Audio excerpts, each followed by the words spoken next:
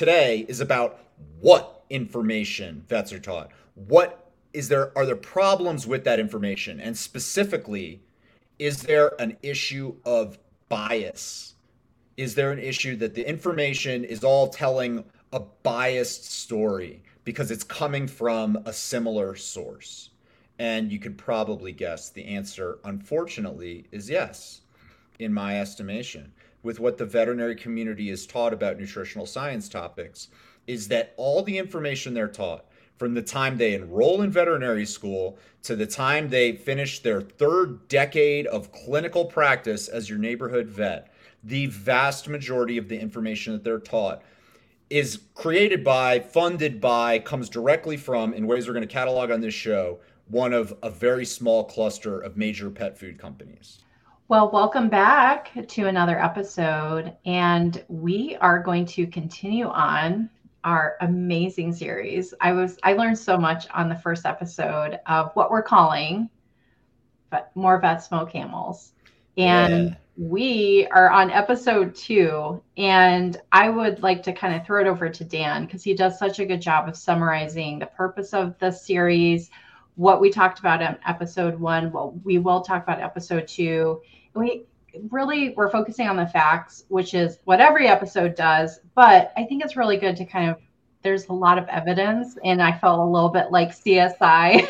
Like you would send me over some documents and we would go through them together. So this is going to be a really good series in terms of just opening up the doors to a subject that not a lot of people understand or are privy to or just really understand in general. So Yeah, it's like there's so we have the word facts in the title of our podcast, Feed Your Dog Facts. And the concepts of facts and evidence have like two completely different usages that are both really relevant to the material that we cover on this show. So, one is, what does the science show about important companion animal nutrition topics? That's what we consider the evidence or the facts when it comes to knowledge about substantive specific issues, like we've covered on past shows. How much protein should my dog eat each day? Well, in order to answer that question, we go to the scientific record and we look at the peer-reviewed studies, because those serve as evidence supporting or refuting the right. specific topic we're pushing out there. Now, on the other hand, in a non-scientific domain, facts and evidence are demonstrated in a completely different kind of way. So think of like a trial. We're trying to determine, did Jen defraud dozens of people in the state of Illinois in Mhm. 2018? Is that a true statement or not? Well, it's going to depend on what the evidence shows about that, right? That's what the court is going to get to use to make its decision. And so in that case, we're looking at documentary evidence. Is there in writing something that shows the fact that we're trying to prove? We're going to look at testimonial evidence. What do people that have personal knowledge about this issue, you or the dozens of people that you have allegedly defrauded, have to say about the subject? And then there's like other forms, physical evidence. We think of CSI and DNA and fingerprint analysis, stuff like that. So this show is focused on that category of facts and evidence. We're going to be talking about, like you said, an issue that's relevant to understanding what your veterinarian knows about nutritional science topics. And like you said, this is a companion piece to an episode that we've already put out there. So our first More Vets Smoke Camels show was highlighting basically like how much information your veterinarian is taught about nutritional science topics. And you can go to the show from our website, from the show page on any one of your, like, whatever your favorite podcast platform is, and you can listen. But basically, the take home message is they're not taught very much. With some really, really small exceptions, the amount that they're taught is shockingly little. I have a few things I intend to use as a visual aid today. But I mean, like, one I'll highlight right here is like, this is the, if you're watching the video, you can see the thickness of this pamphlet that was used in one of the top vet schools in the country when I was writing my book. Oh God, I'm knocking my video all over the place. And it's like, Stand by, technical difficulties. But yeah, I mean, it's like a flimsy, looks like it just like a handout for a museum tour or something. Yeah, yeah. And that's one of the top 3 vet schools in the country, and the Right. only printed materials that students are required to look at. So Yeah. so anyway, that's, you can learn all about that subject if you go to the first episode, our Mhm. first Feed Your Dog Facts, More Vet Smoke Camels episode. Second one today is about what information vets are taught. What is there, are there problems with that information? And specifically, is there an issue of bias? Is there an issue that the information is all telling a biased story because it's coming from a similar source? And you could probably guess the answer, unfortunately, is yes. That a second major problem, in my estimation, with what the veterinary community is taught about nutritional science topics is that all the information they're taught from the time they enroll in veterinary school to the time they finish their 3rd decade of clinical practice as your neighborhood vet, the vast majority of the information that they're taught is created by, funded by, comes directly from, in ways we're going to catalog on this show, one of a very small cluster of major pet food companies. And that's sort of the take home message that I think we're going to be able to show and demonstrate to you guys as we talk through all the supporting facts. But kind of before we go into it, I wanted to go into the McDonald's thing that I was talking to you about. Like, basically, there's a my experience of being a pet owner and being a consumer of veterinary services is like, I already have sort of, even before writing a book that's like really focused on this stuff, had like internalized the idea that, yeah, of course, my vet gets their information from Royal Canin and Right. Hills. Exactly. Like, every time you walk into a veterinary office, you're going to see those logos like quickly, either in flyers and posters that are on the walls. They're, in all likelihood, they're going to be selling products that are made by one of those 2 brands, again, Hills and Royal Canin. But like, think of your own veterinary experience and just think of like how much you may have internalized the presence of those brand, like, as being a part of the veterinary environment that you go into. And what I think of as the McDonald's analogy is designed to kind of challenge how normalized that type of thinking has become. Like, think of how much outrage you would feel if you went into your doctor's office, not your dog's doctor, but your doctor's office. And when you're there talking about your backache or your insomnia or whatever, your doctor turns around and there's a whole list of different pamphlets created by McDonald's or Coca-Cola or PepsiCo or any one of the other huge corporate food brands in the United States. Like, you would feel, if you're anything like me, you'd feel shocked by it. Like, you would never tolerate like your doctor being like, "Oh, here's the McDonald's advice on what your 3 balanced meals a day should look like." You'd be completely outraged. Mm-hmm. That's exactly, but not exactly, by analogy, that is the situation that you experience in every veterinary office in the country. These companies, Hill's Pet Nutrition, Royal Canin, which is a brand produced by Mars Pet Care, are the, by analogy, the equivalent of McDonald's or Coca-Cola. They're the largest, like, highest income corporate pet food producers in the world, among them in the top 5. And they've got us, not just like a seat at the table when your vet is being taught about veterinary nutritional topics. They are the only real voice. They're the only place. Everything your vet is taught comes through them in one way or another, and we'll go into the specifics as we go on. It's such a change of perspective because I never really thought about that or doubted it or questioned it or even really noticed it. Right. I go to my vet. When my dog was on a prescription diet, I had to go to my vet to get this food. My vet would say, okay, here's some changes. Here's exactly a pamphlet from this company. You can buy the food here. And just think about that. You going to your medical doctor and him being like, you need to hydrate more, stop and get a few cans of Coke on the way out. Right. You're Right. like, what? It just the disparity between industries is just mind-boggling because we've accepted it for so long because that's all we've been exposed to, where it's a very common practice among these veterinary clinics. And it kind of gets worse the more like corporate or chain the vet Yeah. clinic is, Yeah, and that's we'll right. get into all of that. But yes, it's such a good call out. I'm so glad you're starting off with the McDonald's analogy. Now that For everybody's chapter hungry. one, McDonald's analogy, and it's just we've taken it for granted for too long.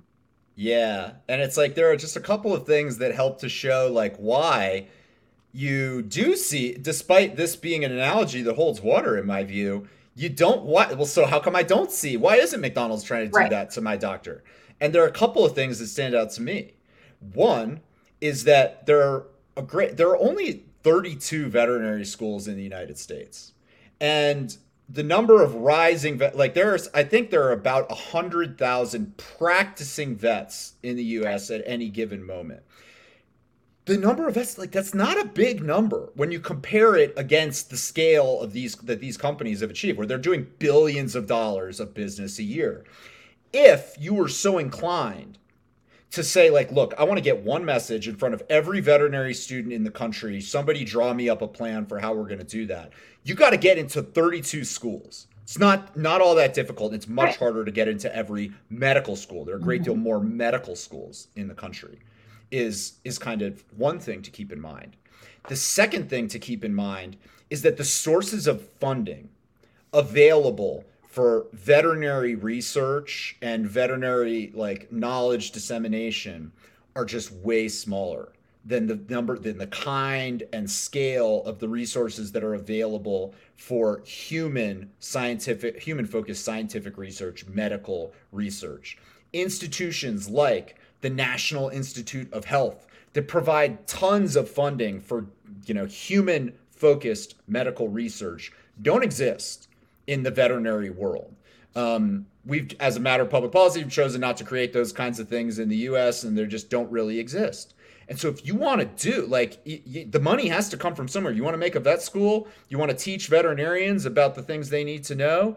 The money's got to come from somewhere, and there's not very little of it is coming from public sources.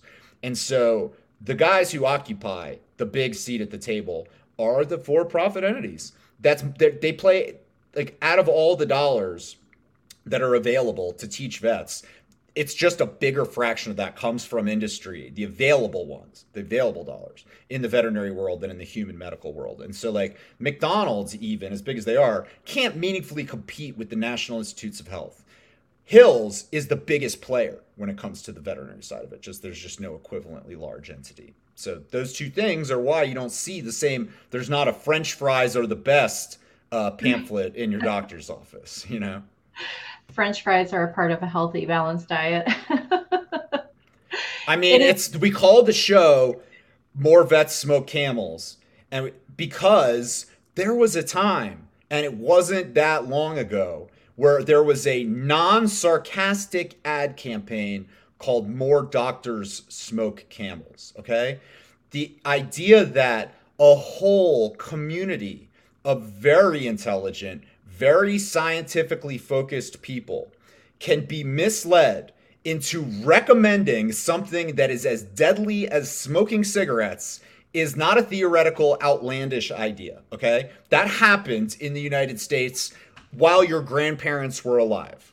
Mhm. Okay, so like let's not kid ourselves by being like, oh, how ridiculous if the doctor was saying French fries are a part of a healthy diet. It's like, I mean, I could think of much more ridiculous situations that we're being asked to swallow every day. So Yeah, I mean exactly. It was the 1950s. It wasn't the 1810s. right, So yeah, it and you always blow me away of understanding the connections and discussing all the connections. But I have to remember that you spent literally years going down the rabbit hole of all this yeah, information, and Yeah. it's all evidenced in your book. If you want we're going to do a great deal like, here's where this comes from, Yeah. here's where this assertion comes from today.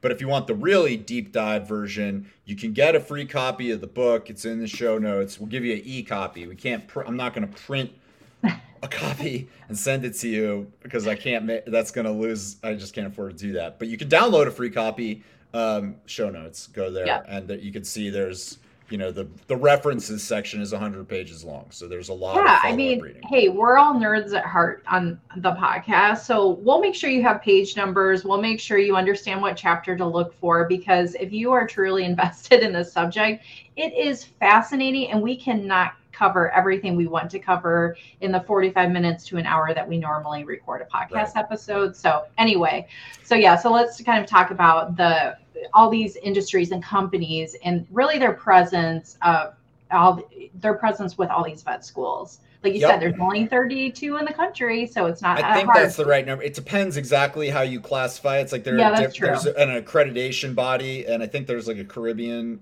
school that's like falls either on one side or on the other side. But it's basic. It's 32 or 29 or something. It's like depends who's. We're not talking hundreds. Is not the talking hundreds, capacity here? No, yeah, exactly.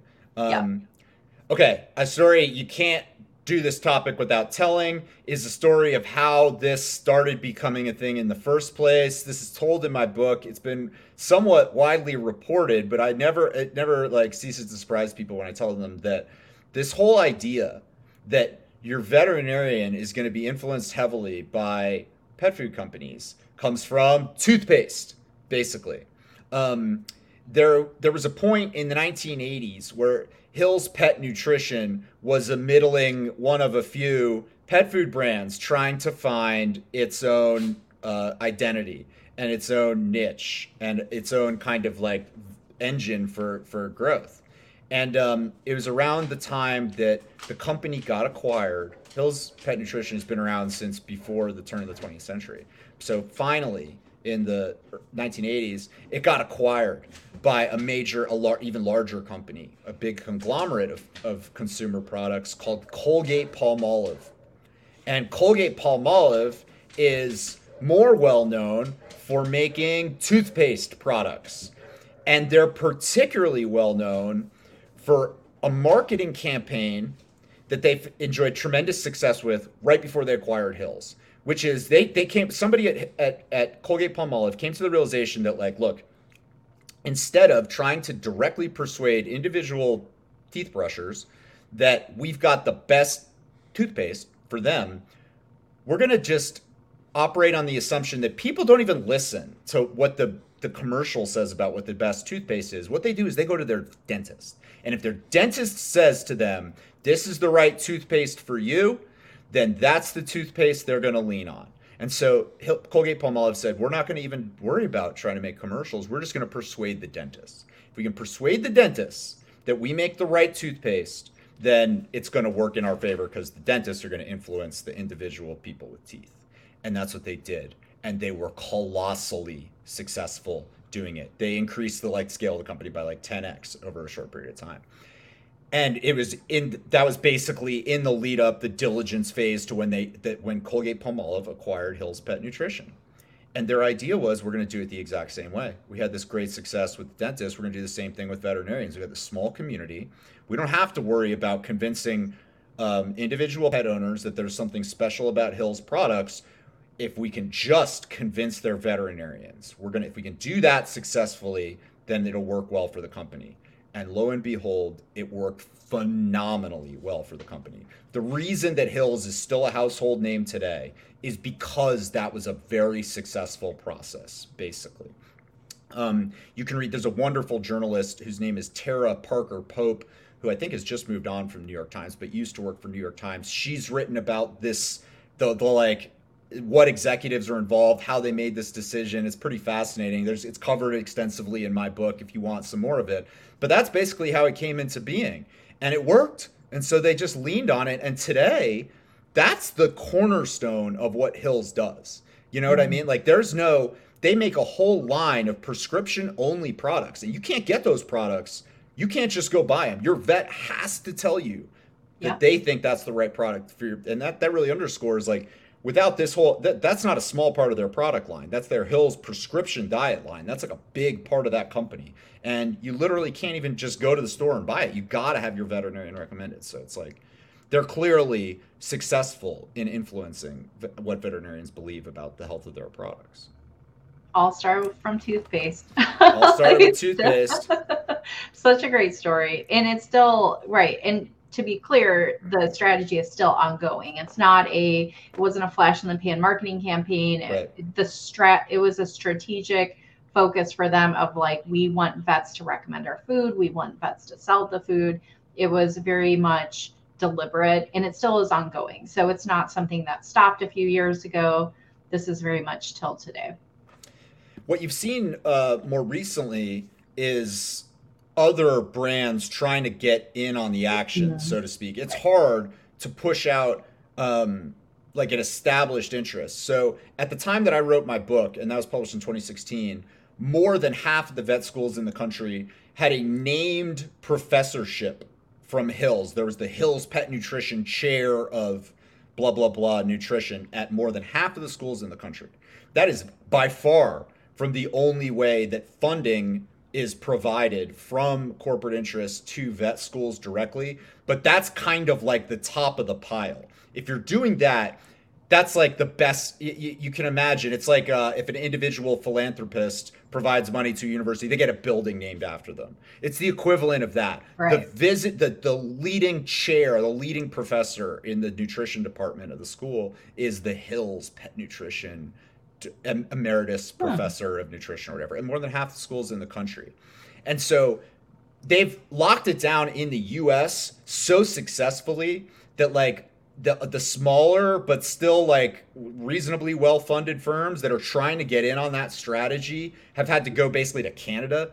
Like a woman that I know reasonably well is a leading nutritional science, veterinary nutritional science researcher at this Canadian university called the University of Guelph. And just over the past, I think, 2 years, her title got it changed to incorporate she's the champion pet foods blah blah blah nutrition professor of such and such at the University of Guelph. Champion Pet Foods is the brand that makes the company that makes Origin brand foods, Akana brand foods. And so Okay. they've tried to they've basically co-opted this same strategy, but you can't even do it at the big US vet schools like Davis or Tufts or whatever because they're just like fully locked down already by Hills. Yeah. So yeah, that's like a fact that always kind of blows people's minds. But it's like they get in much earlier. So like the first exposure, if you are somebody that is one day going to be in a position of recommending nutritional things to a pet owner with authority, you start out by going to vet school. That's kind of like you go to college and then you've made your first call for someday I'm going to be a professional recommender of pet food products. You're going to vet school. That's how that all Right. starts, right? And that's the level that's like the first stage of when brands start to kind of get their hooks into veterinarians. And I recount several different firsthand experiences in the book. But basically, what it looks like is there are student reps for these companies. And so when I went to law school, we had the same equivalent type of thing around companies that provide like test prep services. So if you want to be a lawyer, you got to pass the bar. And it costs, in order to prep for that test, it's like a course that costs $10,000. Oh, And in order to sell, I know exactly. In order to sell those prep courses to yeah. law students, basically the companies would go on campus, recruit individual students to serve as on-campus reps. And the exact same thing takes place with regard to pet food products on veterinary campuses. And what they basically provide is they train up these representatives to explain why their products are so special and tell other students that they get a big discount, either free or big discounted food products if they get them all, if they sign up for the Hills mailing list and decide to purchase all their food from Hills. So you're a student, Mm. okay? You're not making the big bucks at that point in your life, and you're an animal lover because you're there in veterinary school. You've got a pet in all likelihood. It's a big incentive. Big incentive to sign up and be on the Hills train because Hills is saying, look, we'll give you free food. You just got to be willing to sit through our lectures and those kind of things. So it starts at the very earliest stage through on-campus reps. And then through the professorships, like I said, more than half the schools in the country have a named professorship from Hill's Pet Nutrition. So it's a huge, significant amount. Wow. I had no But idea. yeah, I know. I had Well, no it's idea about the professorship. Wow. so, but that's only like that's just an indication that the school has Right. received money from them. That's suggestive of bias, maybe, but it's not as far as the proof goes. If you want to see Right. the actual bias, you can see it much closer to home. So you're a student, you're a veterinary student, you're at your school, you've been pitched on the get your free Hills Pet products from our on-campus rep. You've noticed that the highest ranking nutrition professor at your school is named after Hill's Pet Nutrition. Their title is Mhm. named after Hill's Pet Nutrition. Okay, that's one thing. Well, when you sit down and you go to your nutrition class, if you're going to do the one that you're required to take at one of the best vet schools in the country, this thing that I'm holding up here is your quote unquote textbook, this like 70-page pamphlet. If you want to do one of the big boy classes, you get a real textbook. And here's an example of that. This is the fourth edition of what's like basically the leading text that's Right. used in veterinary nutrition programs. So there's only 32 schools. We're not talking about dozens and dozens of different textbooks available. You've got fewer than you can count on one hand, basically. And so this is kind of like the garden variety. This is the most like I think this is basically the most widely used. I don't have that fact exactly. This is a very widely used textbook. And as you can see, it's a hugely significant thing that goes into all kinds of detail about important topics. But you'll also notice on the back of the book is a Hill's Pet Nutrition logo. And it says compliments of Hill's. And the reason that is what you'll find on the back logo is because of the 4 editors who here's another, there are folks, again, I'm like holding up this book to the camera so that folks can see what I'm describing. But there are 4 people who this book was dedicated to. And they are all 4 members of one family, the Morris family. And the Morris family is the family that founded Hill's Pet Nutrition. Mark Morris Sr. is the guy who founded Hill's Pet Nutrition. Morris equals Hill's, basically. That's like kind of the take-home thing to recall. But like more than that, this is a book that has 4 editors, okay? Like basically the way textbooks are created is you have a small cluster of folks who serve as editors who compile research from individual authors, put them all together into one book. In this case, you've got 4, and they're listed here. And let's see. One, the like named, literally the top guy is a full-time employee of Hill's Pet Nutrition, vice president of research at Hill's. This here, veterinary fellow at Hill's, and I think those are the 2 that are literally full-time employees of Hill's Pet Nutrition at the time this book is created. So again, this is like where I'll remind everybody about the McDonald's analogy. Like think about what this would look like in the human medical world. If like your doctor went off to medical school and had to take very sensibly a human nutrition course. And when he got his textbook, it was a big red book with the golden arches on the front, written by a vice president of McDonald's and a guy from Coca-Cola. Like it's just obviously Right. like the students wouldn't even stand for it. It's so ridiculous, but Mhm. that is the state of affairs. And I'm not cherry picking one book. Here's another. Canine Feline Nutrition, not as serious a textbook, but the same idea. We're Yeah. talking about small animal, that's like companion animal or small animal are the terms that are those most often used to describe dogs and cats in the veterinary world. Canine Feline Nutrition.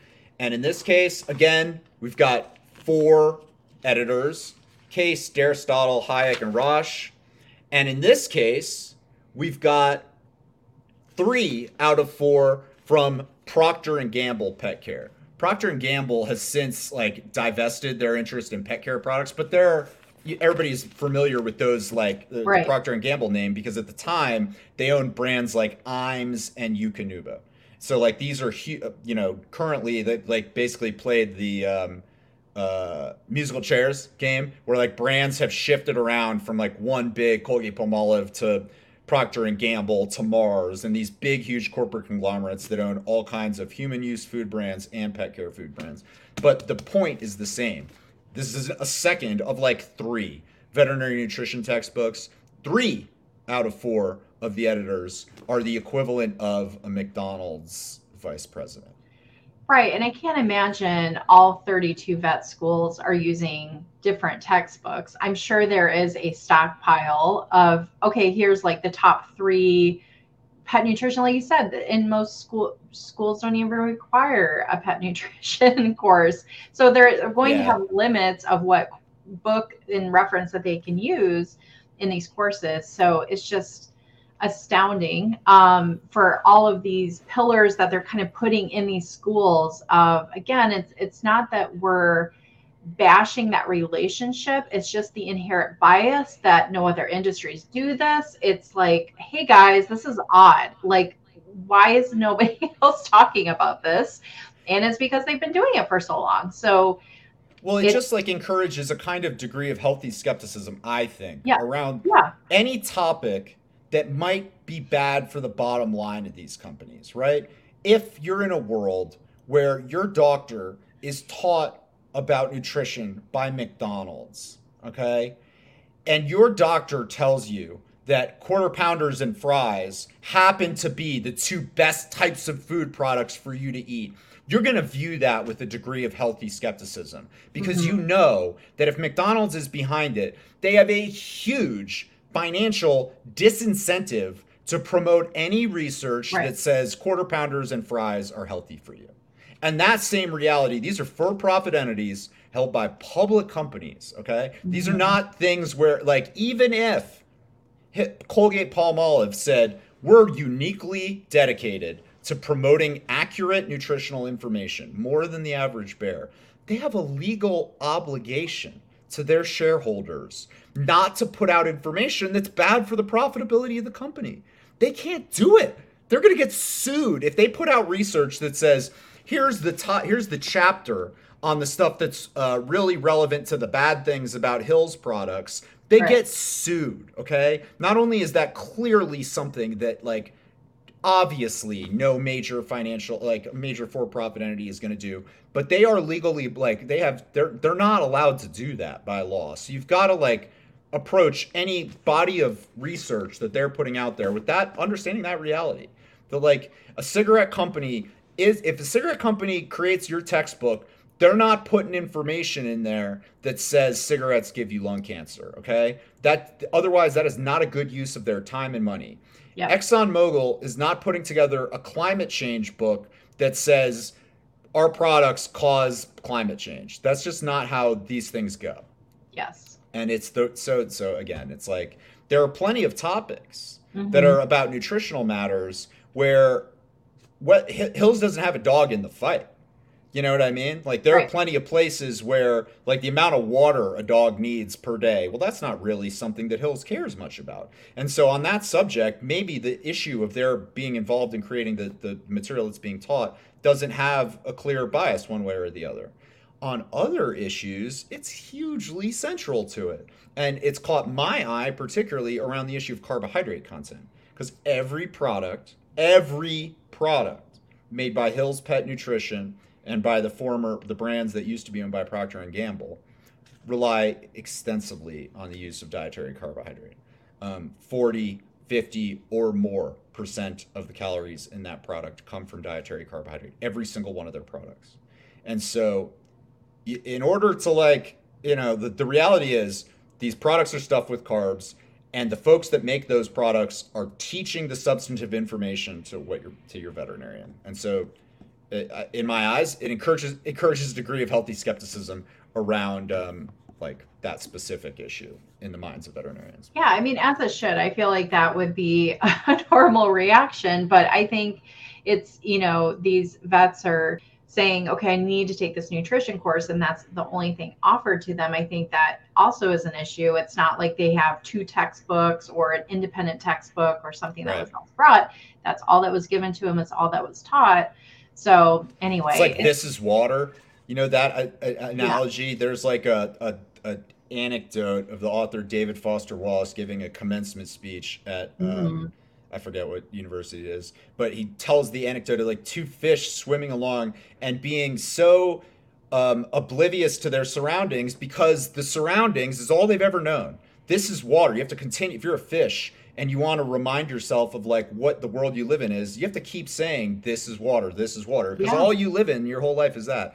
That's what it is to be a veterinarian in the world of the Big Kibble era. Is just from day one, from the first day you walk on that campus, these organizations that have a huge like incentive regarding what you're being taught are the mouthpiece. They play a huge role every step along the way.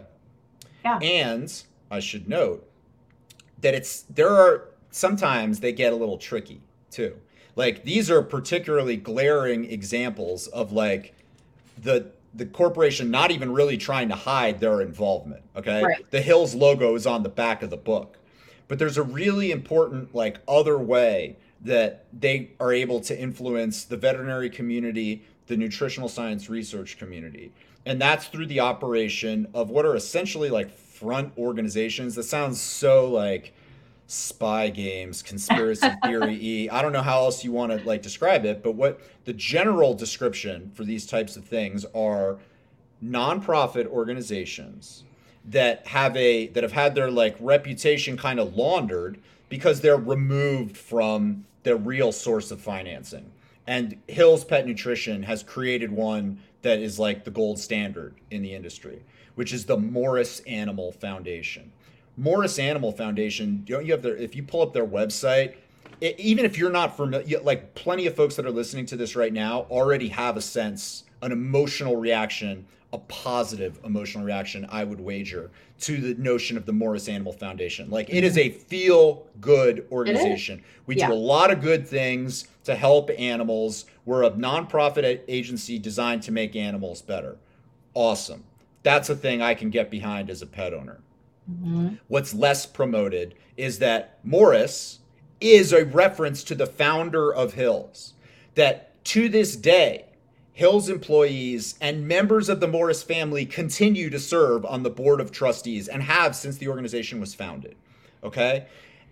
The there's what basically like I said, like the best term to use to describe the way that like this indirect influence from Hill's money into the research science community, veterinary community is like laundering. Like basically it's like Hmm. putting some steps in between the real source of the money and the recipient of the money. So that you can feel like, no, this isn't coming from Hill's Pet Nutrition. This is coming from this wonderful organization, the Morris Animal Foundation. But when you scratch beneath the surface, you can see, I mean, like, I don't know, maybe some folks recognize off the top of their head that Mark Morris was the founder of Hill's Pet Nutrition. Maybe some people have pulled their federally required tax forms and looked at who the members of the board of trustees are. But it's like you got it pulled up right there. You can see that several of them are members of the Morris family. What you Yeah. Yeah, what you've also got to do is if the government's going to give you nonprofit status, Mhm. 501c3 nonprofit status, you got to disclose in some ways where your money is going. And you could see through those same this what you've got pulled up here is that form, the form 990 for the Morris Animal Foundation for a recent year, and you can see that Morris gives extensively to veterinary schools. You can see right here, It's like quarter of a right million dollars. Yeah, exactly. It's like you got to kind of know where to look.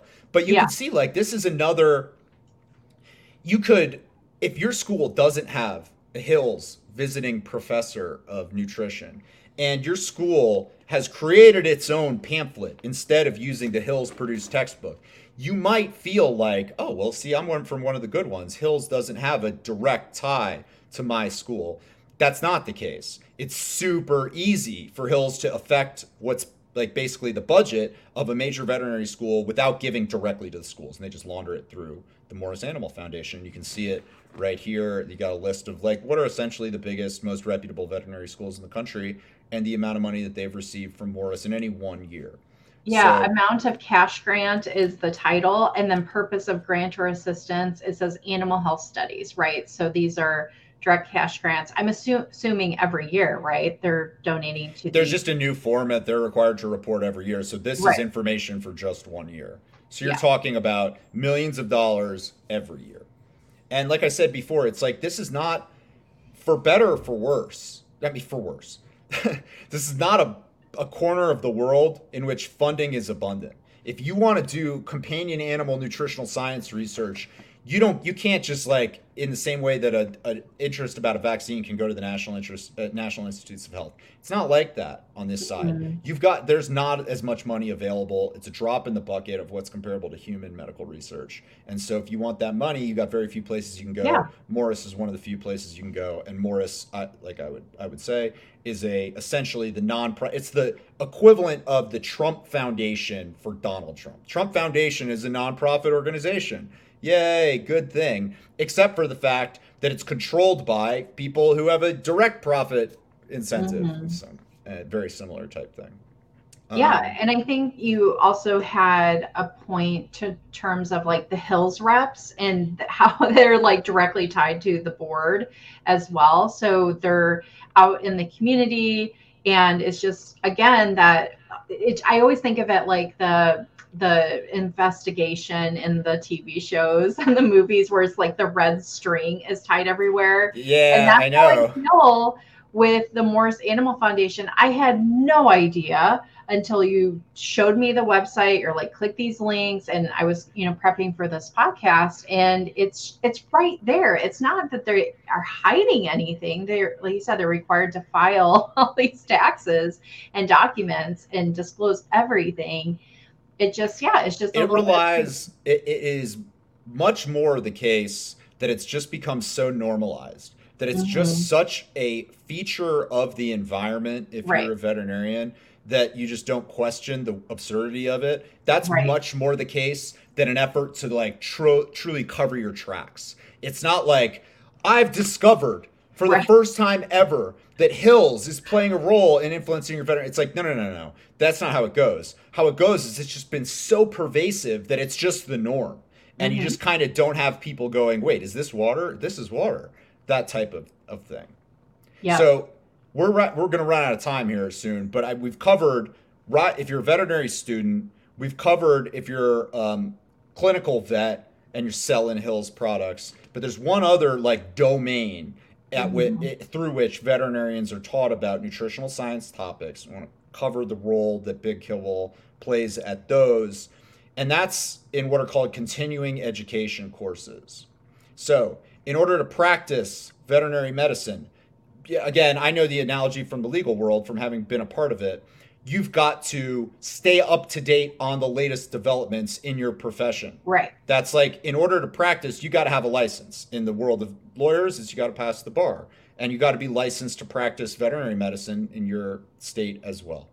And one of the requirements for having an active license for the state saying, yeah, you can do this, you can provide veterinary care to animals in our state, is you've got to complete a sufficient amount of continuing education every year. The scientific record changes year to year, new studies are done, and the community generally learns new things, whether it's in the legal domain or in the scientific domain. And by having a requirement that vets have to take a certain amount of continuing education, you ensure that they're kept up to date with the latest developments. And so, as my St. Bernard barks loudly, so let me see if I can make. I guess is this an occupational hazard of having a Right. vet Yeah. podcast? I guess. Yeah, no, Um, it's right. He thought you were taking him to the vet. That's all. yeah, very And funny. I think it's important to note here of the intent of these continuing education courses. So, for example, like the AVMA website, which I have pulled up right now for those watching the video, I'll make sure it's linked in the show notes.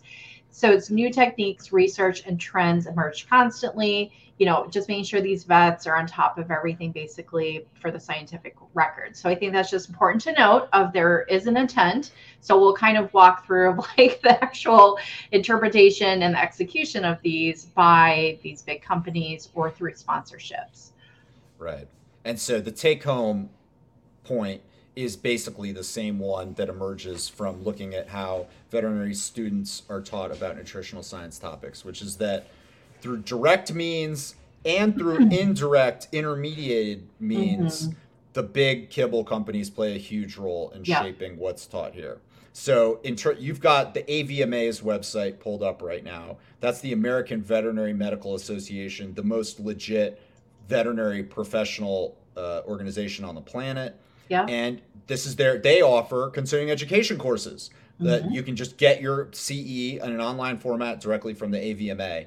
But when you scroll down to the funding component of it, you can see that both Boom Hills, Royal Canin, along with what are basically pharmaceutical, like veterinary pharmaceutical Right. companies, provide the funding for these courses to be created to such a degree that they get called out by name directly Yeah. on the company's website or on the organization's website.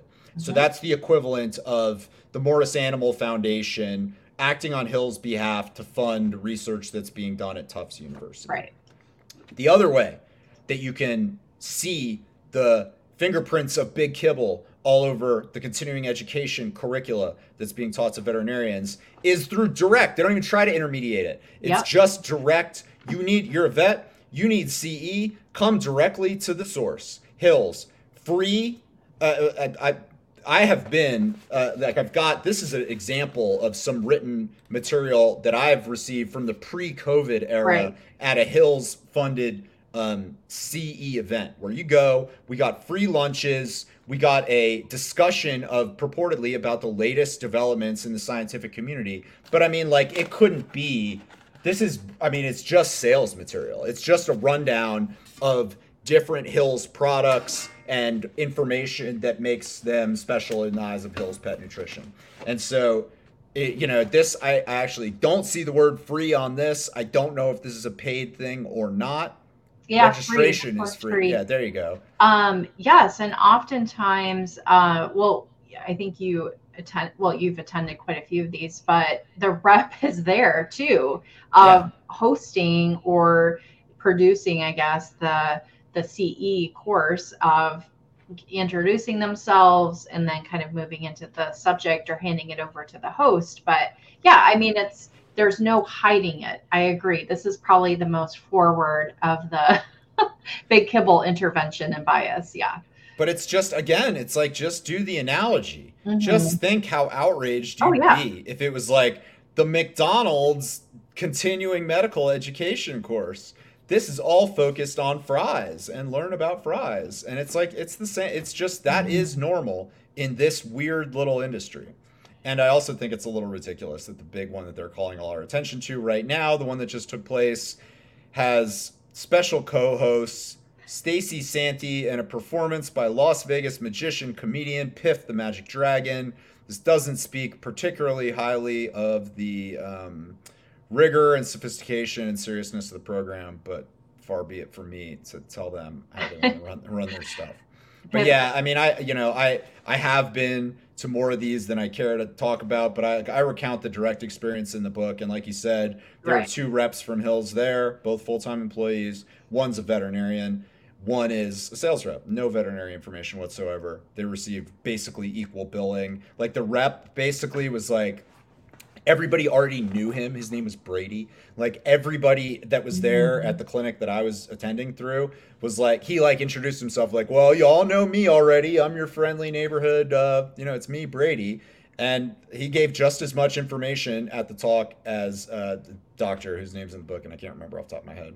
Um, Yeah. so anyway, that's Yeah, kind of like again, the it's a healthy skepticism, but just moreover the absurdity when you try to fit it into another industry. Like, think of this if it was in the medical field, the human medical field, and if the Coca-Cola rep was like, "Hey guys, are you guys ready to install a vending machine in your, Yeah, doctor's there you office?" go. And it's Exactly. like, That's a good one. wait, why are you here? Like that would make everyone uncomfortable. But this is just a prominent practice that has been going on for years, And decades. like, and in order to make it, I'll make a, this is everything we've done so far as I sit with my like lap full of textbooks right Right. now is like, this is how things take place right now, or how they've taken place in the past, you know, correcting for this. Like, if you're a veterinarian and you're listening to this, you might well be saying something to the effect of, okay, well, this is all valid, but that's what I've got. It's that or nothing. And they're kind of right. Like I said at the beginning of the show, the alternative is piecing together the record for yourself at the moment. To solve for this over the long term, alternative non-biased sources of funding need to be developed, and we probably will be, as we could, but we certainly will be devoting a show towards potential solutions to this and what we can do and what listeners for the show can do to help improve the situation. Because you're anyone that's whose reaction is, well, it's this or nothing, is right. They're right. It's a bad situation, no doubt about it. Like, it's not it. It's just, Right. you can't be satisfied. You can't just go, well, look, I've either got the information Hills is teaching me or I've got Mhm. nothing, and I'm going to just accept that situation. It's like we have to work to improve the situation, because you can't just say, well, I'm going to learn about lung cancer from the tobacco company because nobody else is going to teach me anything about it. That's not an acceptable situation. So, Yeah. And I think at one point you had this really good, uh, it was like, I think it was from you, and you were saying that it was like the more vet smoke camels, like that took, roughly 50 years to fully oh yeah, unravel. And no, the everybody looked back and it was oh yeah, yeah, yeah. yeah, The like the Surgeon General's yeah. report on, so that's the top doctor in the country, put out this big monster report that received all this national fanfare in the mid 1950s on, for Hmm. the first time, on the links between smoking and lung cancer. Smoking had become hugely popular by that point, major thing. Surgeon General of the United States stands up, says, "Look, we did all this research and we've determined that smoking causes lung cancer." It took 3 decades from that point for smoking rates in the United States to begin to decline. So, Yeah. like, even if tomorrow morning we could totally change the system through which this like information environment, all the problems we're highlighting here, even then it's going to take forever for the substantive information to trickle down through the community and eventually reach like the folks that matter and kind of change perspectives on a meaningful scale. So Yeah, we've got a absolutely. lot. It's a good thing that you and I are such young people, that we've got a long professional life ahead of us, that I just voluntarily shaved my head. I'm not age-induced baldness, I Right. assure Yeah. you. Dan is It's not 70 years old, is I of promise. course not. Of course not. I have a long career ahead of me. We'll be fighting the good Yeah. fight. Um, and we will do a future show about actual, tangible steps that we're taking to try to improve this situation, because I think there's stuff that can be done, and I think it can move the needle. I So agree. stay That is tuned. a great point to end on. Of Yeah. the season of hope is hopefully the season of change is right around the corner, and it has to be done of this organized movement. So Yeah. thank you for First listening. step is admitting there's a problem, Yeah, right? That's in order to fix anything like this. So yeah. absolutely, absolutely. What a great episode. Thank you for listening. Until next time, when we'll be on our third episode of More Vet Smoke Camels, we hope you like this series. If you have any suggestions for other topics related to the veterinary community or education or anything related to this topic, feel free to hit us up in the email contact or on our website in the show notes. Until next time. Thanks, Jen. Bye, everybody.